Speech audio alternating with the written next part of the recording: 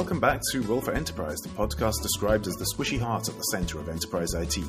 This is going to be the last audio episode of this year. We will do one more episode, but that one's going to be textual because the scheduling just got completely away from us. And in fact, even this week, Lilac couldn't make it, so it's just the three guys. You'll have to put up with us without Lilac's civilizing influence here. But hey, it's good to talk to the two of you. We might go crazy. There you go. No one to keep us in check. Yeah. There you go. So we thought we'd do a little bit of a look back at 2021 and the fun year it was. Mike, you had some initial thoughts on the themes of the year. Do you want to kick us off? I mean, it's year 2 of the pandemic. Can I say that? Year 2 of the pandemic? Yeah, I don't know how long it's going to run, but okay, year 2 of the pandemic. I think supply chain is what everybody's been talking about this year, and particularly in our industry, it's like been semiconductor, right? Can't get a hold of anything. And then just massive investment in the space, which I think is way overdue. Companies waking up. I don't know, Zach, what are your thoughts there? I think you're right. It's interesting. Everybody thinks it's going to slow down too, and I don't think so. Let's think about where is even AI taking us. It's been a big year in the semiconductor space. ARM, what's going on there? I think it's interesting, and I don't see any slowdown. But I think everybody right now in that space is really trying to solve their supply chain issues, and so let's see if those can get solved. But this thing's going to run a little bit longer, and but we'll see. We'll see. Are we still hopeful about Intel and Intel turning around their fortunes? I mean, this was the year that Gensler came in, so... Look, it's going to take more than a year or 2 years. I think we've seen his vision, right? What he's doing in Arizona, and I think Mike has a great article that we'll share on Intel, but I think it's going to take some time. I mean, Intel took kind of a beating, but to be quite honest, are they in the right position? Are they still positioned right? If, again, a lot of people are looking to ARM for a lot of these, IoT initiatives. Are they even in the right space right now? And then let's talk about what they did with, Mobileye and some of the stuff they're doing there. So what are your thoughts on that, Dominic? Well, I was going to say Intel's problem doesn't seem to be in Arizona, more over by Washington State, around Seattle. It was a big theme at reInvent this year, just Graviton here, Graviton there, Graviton 2, Graviton 3. And it was funny, reInvent last year, which was fully remote, nobody was in Vegas, and Peter DeSantis' hardware keynote was sponsored by Intel. So we're all sitting at home and we got treated to a couple of minutes of Intel extravaganza. And Peter DeSantis walked out on stage and just proceeded to dump all over Intel. So Intel sucks, doesn't it? It's terrible. It's so slow. I looked at our Graviton stuff. It's so fast. It's amazing. You love it. They weren't quite so on the nose this year, also because Graviton 3 isn't actually available. But Intel was conspicuous by its absence at reInvent, as they say. And so I think that's a big theme. I mean, this is one of those pendulum things that swings back and forth. I remember being a Mac kid in the 90s and having big arguments about RISC versus CISC, or CISC, however you choose to pronounce that. And I think the ARM architecture has comprehensively proven that, but maybe Intel thinks there's still some life to be had. We'll see. But right now, you kind of struggle to hear much good, much future discussed for the x86 architecture. It's going to be tough. It's going to be a tough comeback. I'm still like, how do we not see this coming? I mean, I don't think this was anything COVID induced, right? It's just like no one built capacity. No one, like, you got to be out there beating the drum. Innovation spend needs to be high in this area. And I don't know. NVIDIA is the only one who's really pushing it. And let's see. Apple still, you could order something and still get it in 2 weeks somehow mysteriously. So they're the ones who have figured out all this. Yeah, they throw money at the problem. Yeah. When you're the richest company in the world, I guess you can. So there you go. The year of chips is going to continue, it sounds like. Yeah, I don't buy that. I don't buy that everything will get resolved in 2022. I mean, there's a lot of people that are hopeful that it will, but I just don't see it. I mean, the demand is so high. So yeah. I think some of the shine will come off the Apple M1, M2 chip because the M1 was just such a step change moving away from the Intel chips, and that's not going to happen again when we go M1, M2. It's going to be a much more gradual step up from then on. And so I do wonder whether we'll see a little bit of a pushback, a little bit of a disillusionment among people who haven't been following this that closely and just expect another massive step upwards. around September time when Apple comes out with the new chips, or whenever it is at this point, all bets are off. That would be, from the Apple perspective, something I would be concerned about and thinking about how to message or leak, doing inverted commas around that, some information around that to kind of prepare expectations. And really quick, the impact on this is just so wide and broad. We are in the throes, or on the back end, I should say, of a large renovation. And, we ordered a refrigerator, for example, that uses a chip back in August, and now it's pushed out to June. You think about that, and then you think about, everything outside of our world, right? From automobiles on down. This is just such a broad, sweeping, and even national security, right? We can get into that. So this is something to watch. This is something to watch. Yeah, logistics are still messed up. And I've mentioned on the podcast before, I'm trying to buy a mountain bike, and I'm basically, Fry waving a fistful of dollars and going, shut up and take my money. And my local bike shop guys, I literally can't. I don't have bikes to give you. He hopes to have bikes sometime in the late spring, early summer that he can actually sell. They're all messed up. Either the bikes are in the wrong place, or the containers to put the bikes in are in the wrong place, so the bikes are sitting around in the factories, or the materials to make the bikes and haven't made it to the factories. The whole supply chain is just snarled up still. Yeah, I guess you're looking at a carbon fiber frame. You're probably one of those high-end bike people, right? Yeah, because this is my step-up bike. I did the basic entry-level bike, and now I know what I want a little bit more. But yeah, components are all month-long delivery dates. Yeah, and quality carbon fiber, again, that's national interest. So if, depending where you're sourcing it from, military and government will get the first dibs. So it's really hard if you need to source that. Yeah. Don't go buy a high-end sports car. I'll remember that, yes. Yeah. I mean, we're all buying carbon fiber cars, so who knows? I've got this little Porsche. It's got no metal in it at all. Slight detail is it's made of Lego and it sits on my desk. There you go. But, okay, so semiconductor shortages and other types of logistics issues set to continue. Something else that we've been talking about recently that I think it's a pretty safe bet is going to continue, and probably out to the ultimate heat death of the universe. As long as there are computers, there will be outages of those computers, especially as long as fallible human beings are in charge of them. Just the level of complexity that we built into these things and how much we rely on them. And it's got to a level that I think it's unavoidable that we'll have many more stories of the big outage in 2022, and possibly including US East 1 again. But that was it was a theme in 2021 and in 2020 and in 2019. It's just one of those constants, I think. I don't think we'll ever get away from it.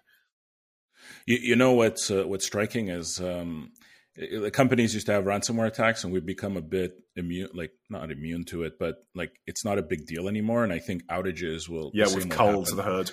Yeah, exactly. And I think the same is going to happen with outages. I mean, there's been some pretty major ransomware attacks this year, right? Look at Colonial Pipeline, that affected the part of the world here where we live. There's been a lot of hospitals, a lot of cities that have, and you start to become immune to it, to the point now where, so the outages, I think the same thing, there's a lot of noise around them, but people seem to brush it off. So it's just kind of continuing, is the way I see it happening. I don't think it's going to become a big deal so much in the future, unless it starts to really impact other companies, and the companies put pressure on the Amazons and the big cloud players, Microsoft, Google. Zach, your thoughts there? Yeah, I mean, yes, it's interesting that they're becoming so acceptable, but it depends on the outages. I mean, are they going to start to become more, security related incidents? I mean, that will create these outages. Right now, we're saying, okay, these outages from, the way something was architected, or DNS outage or whatever, right? But I don't think they should be accepted. Not with everything we've been talking about the last couple of years. I mean, Dominic, you know this. Whatever happened to all this, AI ops talk and all this, stuff that we can, get predictive and do all this good stuff. It makes me wonder, year of outages, will they continue? Surely they will. Will we start to see more or hear about more data breaches, in these cloud environments? We'll see. Yeah, that's a whole other factor. But I remember there was a science fiction novel, I think it was from the 80s even, late 80s, early 90s, somewhere in there, called Fearsome Engine. And one of the aspects of that that I think is relevant to this discussion, there's a virtual reality there that some of the characters spend part of their time in. And it runs faster than real time, but only by a small amount. And at one point, it's explained that actually it would run much faster than real time, but it's just got layers and layers and layers of error correction and fault prevention and malware protection, and there's a whole ecosystem of viruses and whatnot living down in the bowels of this thing. And so it's actually running at this hobbled speed to accommodate that. And I think that's what we're heading for, where all of our amazing superfast ARM chips and our gigabit or 10 gigabit network links are all saturated with trying to keep the whole stack of cards from toppling over as soon as someone looks at it funny. I think what's like, two areas where I think we need to recognize kind of IT competence is like security. Security will continue to be top of mind, and then the architects or like the people who are really integrating products together. I mean, I think their job has become much more complex. I mean, people are not going full stack with one company versus another. Everybody's choosing like best of breed products in this world. So yeah, that architecture, all these components like you were talking about, Dom, I mean, it's going to continue to be a real struggle and a real complex environment. So I don't know, we went from a place where we started to design,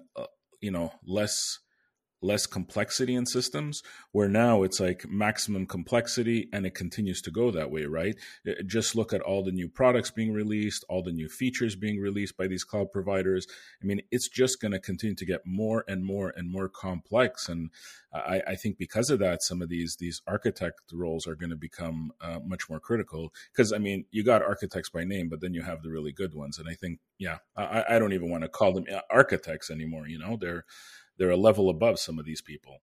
Yeah, I'll have to come up with a new name. And just excuse me for a moment. I'm going to go light the Zach signal because now we're going to talk about no code and low code. I think that's going to be how we fill that gap when you can't get enough, super architects or whatever we decide to call them.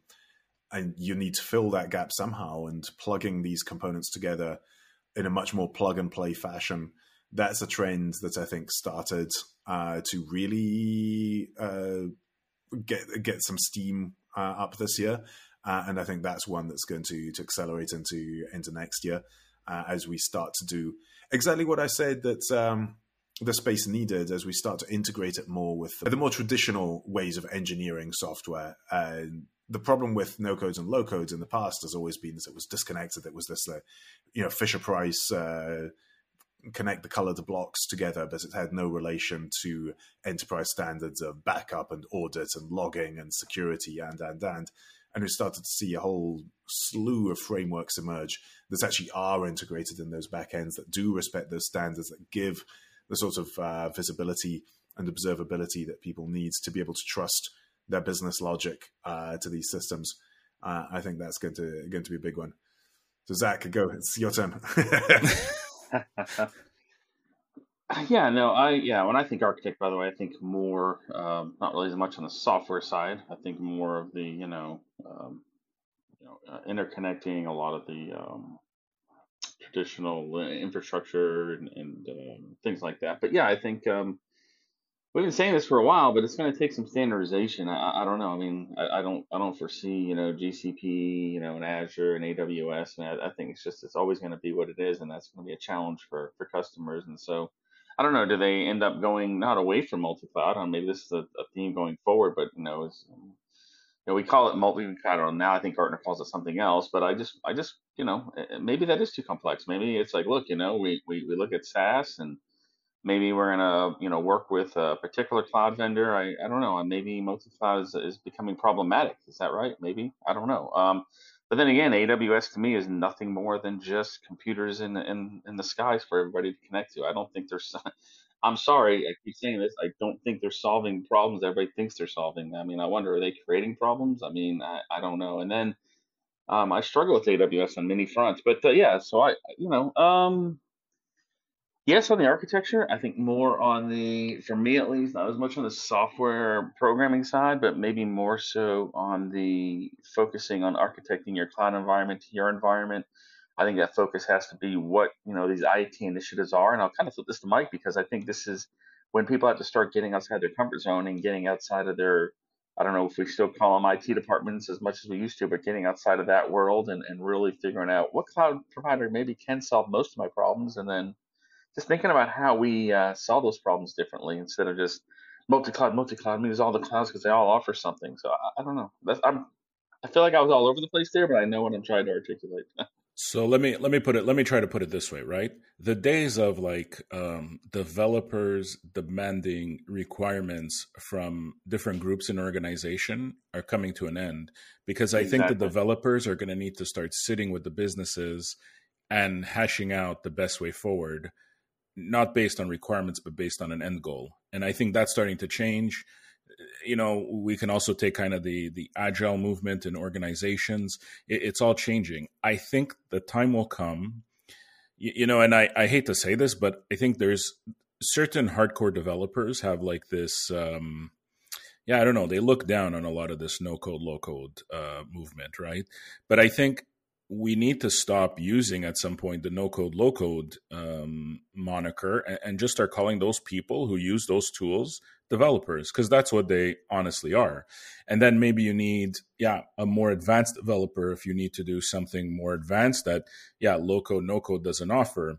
But it's not really low code, no code. It's just less code. That's what it really is, right? Because these people who learn no code, low code will eventually go into certain aspects of code at a point in time. So, how you do this, people need to understand a lot more. And this is where like the IT job is becoming almost everybody's job. And if you look at security and everywhere, I think everybody needs to have this top of mind. So, we say like IT needs to get educated, but I think it's a lot more like business people need to get educated, or your business will be, you're going to stay an analog business and die. I mean, that's ultimately it.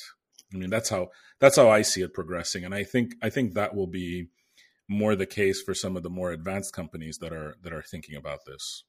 Well said. 100%, yeah. And I think 2021 has shown us that starting to take place as companies have realized their reliance on IT with everyone working from home and reliant on Zoom and on good connectivity and on shared documents and just to get business done. And so a level of familiarity with all of that has also become much more expected even from line of business people. You can't get away with being, the star salesperson who prints out their slides to take with them. You're expected to be competent and cognizant of what the tools can do for you. And there's a lot more to it as well. There's we were doing an audit of the number of tools that we use in our Salesforce. I'm not going to say the number because it may be privileged in some way, but it was a very large number. And so there's the actual CRM, the content management tool is still the heart, but there's a whole galaxy of stuff orbiting around that, managing the relationship with customers and the progress of sales opportunities and all of that, augmenting the capabilities of people.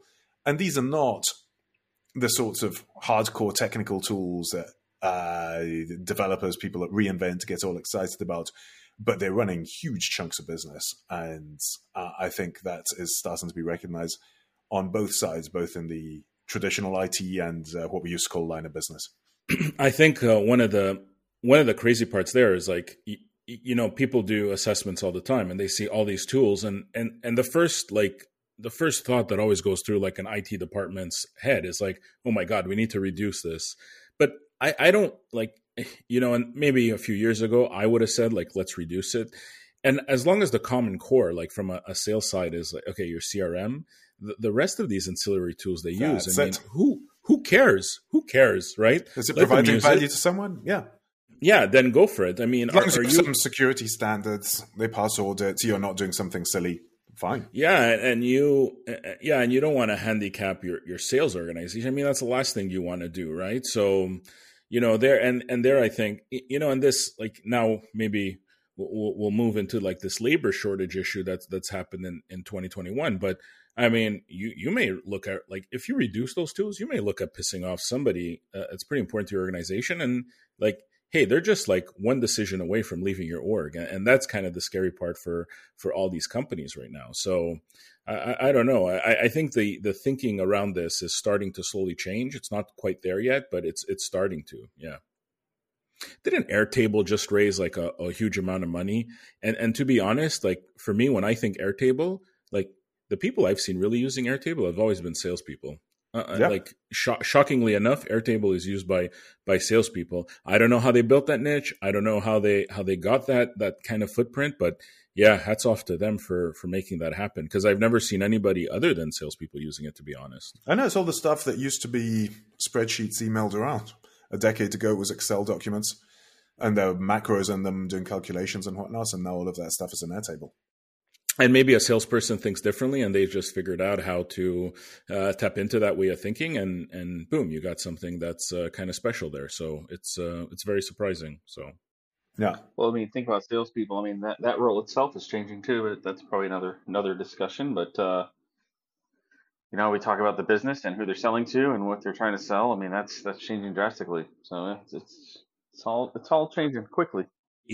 Zach, it's like the box movers have never become more commoditized than they are now. I mean, just incredibly crazy how box movers, like some orgs won't even talk to box movers anymore. Oh yeah, I would not want to be working in the VAR space right now.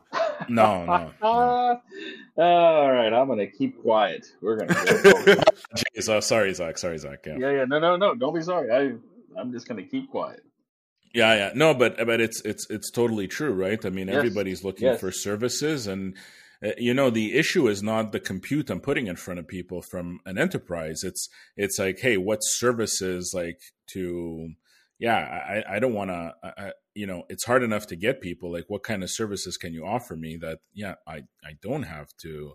I can get some work done without so many people. I think that's the real question that companies are starting to ask. Yeah, and that's also speaking to some other trends that we've seen over this year, the Great Resignation and just the change in the relationship between employees and companies, the cycle of shut down, reopen, everybody home, everyone back to the office. I think that broke a lot of trust in 2020, and in 2021 we saw that trend play out to the final extent. So the companies that were able to enable and to take advantage of that and to set people up for success, they reaped that success themselves. And the companies that did not, they found that their employees suddenly had a whole bunch of options that maybe they didn't have before.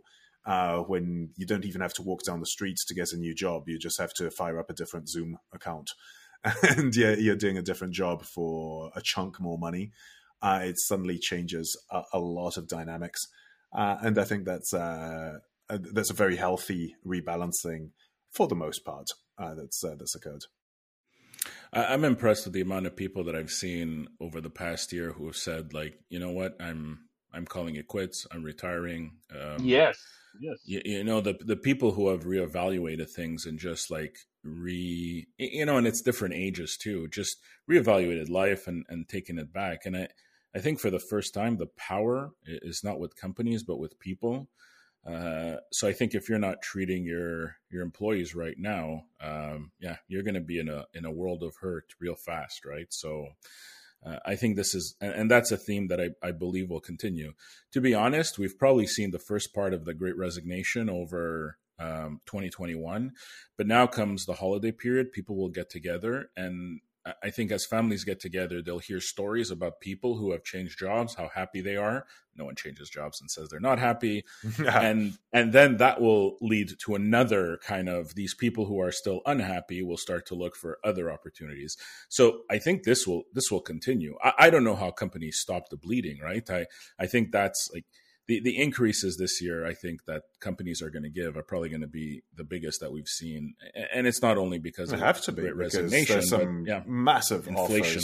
Offers. Massive offers, massive inflation, and you know what? Inflation comes to the job market too. So, here you go. And yeah, would you? I mean, would you be doing your job? I mean, if you could do the same job and get like 20-30% more money, I mean, everybody's going to listen to that. So yeah, it's coming. It's coming. Yeah, it is. And you're right, by the way, Mike. I've had several people retired in the last few months, and I think you and I know one of them. I'm sure he's reached out to you as well. It's yeah, it makes you think. It opens your eyes a little bit. But I think part of that too is the fact that this is changing. We just spoke about that, right? That this selling has changed, the selling model has changed, what you're selling has changed. And I was a part of this generation, right? We can call them box pushers, right? I mean, it's changed and it's shifted for a lot of people, and it's yeah, we'll see. Yeah, it has been an interesting year, and the year before that as well. And I really, really devoutly hope that 2022 will be boring. I could use some boring. Although The Economist, there was a hilarious moment. The Economist elected Italy its country of the year.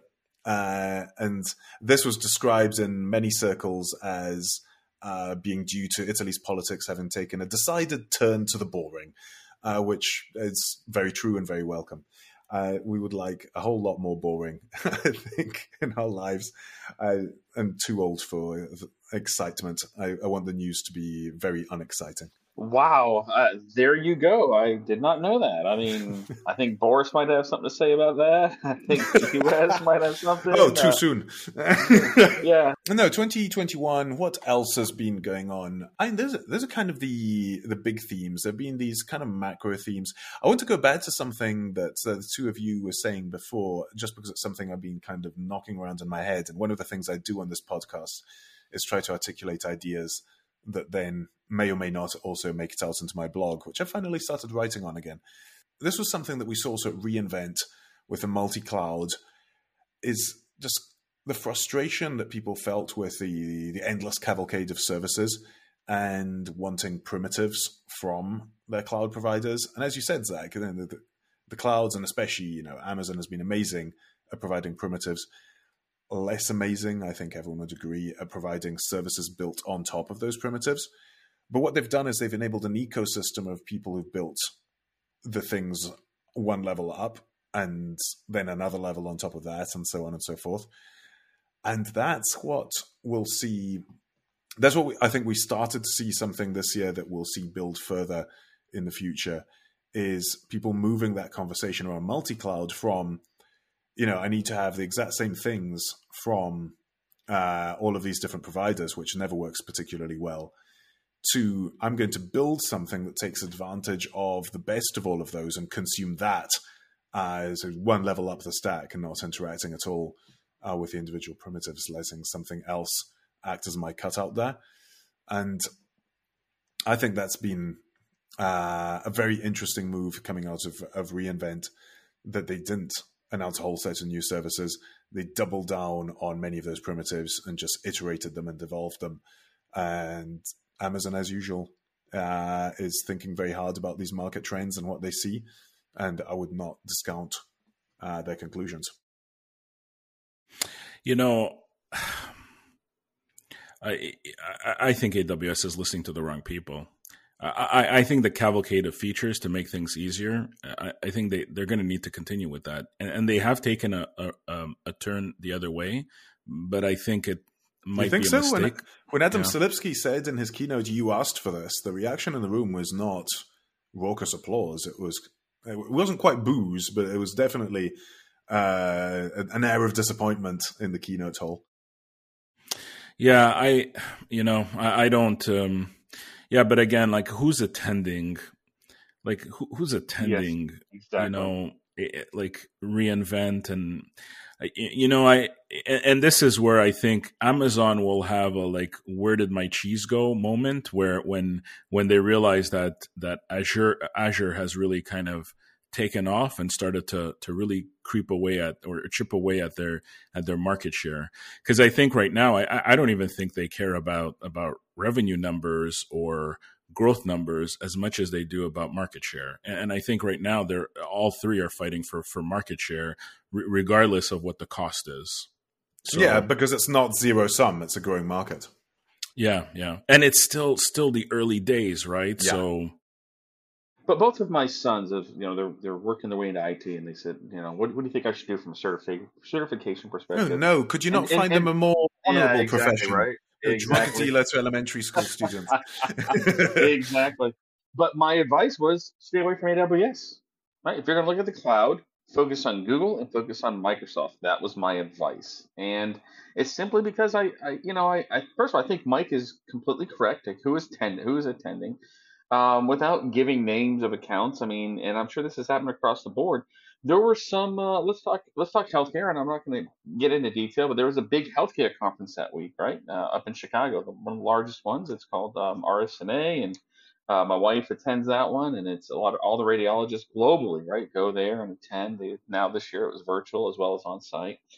And so you think about it, and some of these organizations or people, they were split, right? Some go to AWS, and the doctors, why are you going there, right? That's not our core business, right? So I say that because Mike, it touches on what you said earlier. What's going on with IT? What is IT? Who is IT? Dominic, you said it well too. Everybody is now. Everybody's becoming the IT person. There's something going on here, and I don't know. I don't know if I'm not bought into what AWS is doing. I've always felt like they were a nail looking for a hammer. They were trying to make, cloud computing very sexy, and oh, look at, we're doing all this great stuff, and you just touched on it, and people are trying to build it. Has it brought on a new ecosystem? Absolutely. Yeah, famously, their product strategy is yes. Yeah, sure. Mike, I mean, what are your thoughts, Mike? I mean, Mike, you sit in the business, right? Let's say that, your business isn't so hung up on trying to attend an AWS reInvent conference, right? I mean, they're focused on their core business and then how they can help them. But what are your thoughts, Mike? I mean, don't you think AWS should be at these other events just as much as, I mean, having their own? We are a Microsoft shop where I am, right? And where we struggle is like there's there's stuff in all clouds, but to be honest, like the sheer volume is in Azure. But again, like industry matters, right? We're an old industrial, industry does matter. So I don't know that AWS speaks to us as well as Microsoft does. And I think a lot of people are starting to realize that. And as you move up the chain and the business value chain, I mean, hey, there's a reason AWS brought out like some of these old school businesses to it was all business guests in the keynote. And look at Oracle. Just yesterday, Oracle bought Cerner and they're buying the business. $30 billion with a B. Sooner or later, you're talking about real money. Yeah. So I think what's happening at AWS is they're starting to realize, like, okay, this current, like, these fans we've built, like, and they're fans, like some of these customers they have probably have Amazon and AWS tattoos on them, right? I mean, they bleed places you would not want to see. Yeah, exactly. They bleed Amazon, right? But now, if they want to substantially grow, they need to attract a whole different audience. And I think the current developers they have are not going to like it, right? So, like, how do you do that without alienating these people? And I mean, it's probably like a real challenge inside, where I think Microsoft they're almost at a point where they really can't do any wrong, and Google's just a scrappier one, right? I mean, they're just looking for, they have data, they'll have a data discussion with you and you feel filthy after. So, but let's leave that there. Yeah, Microsoft has gone through the pain of reinvention. Amazon hasn't had to deal with that yet.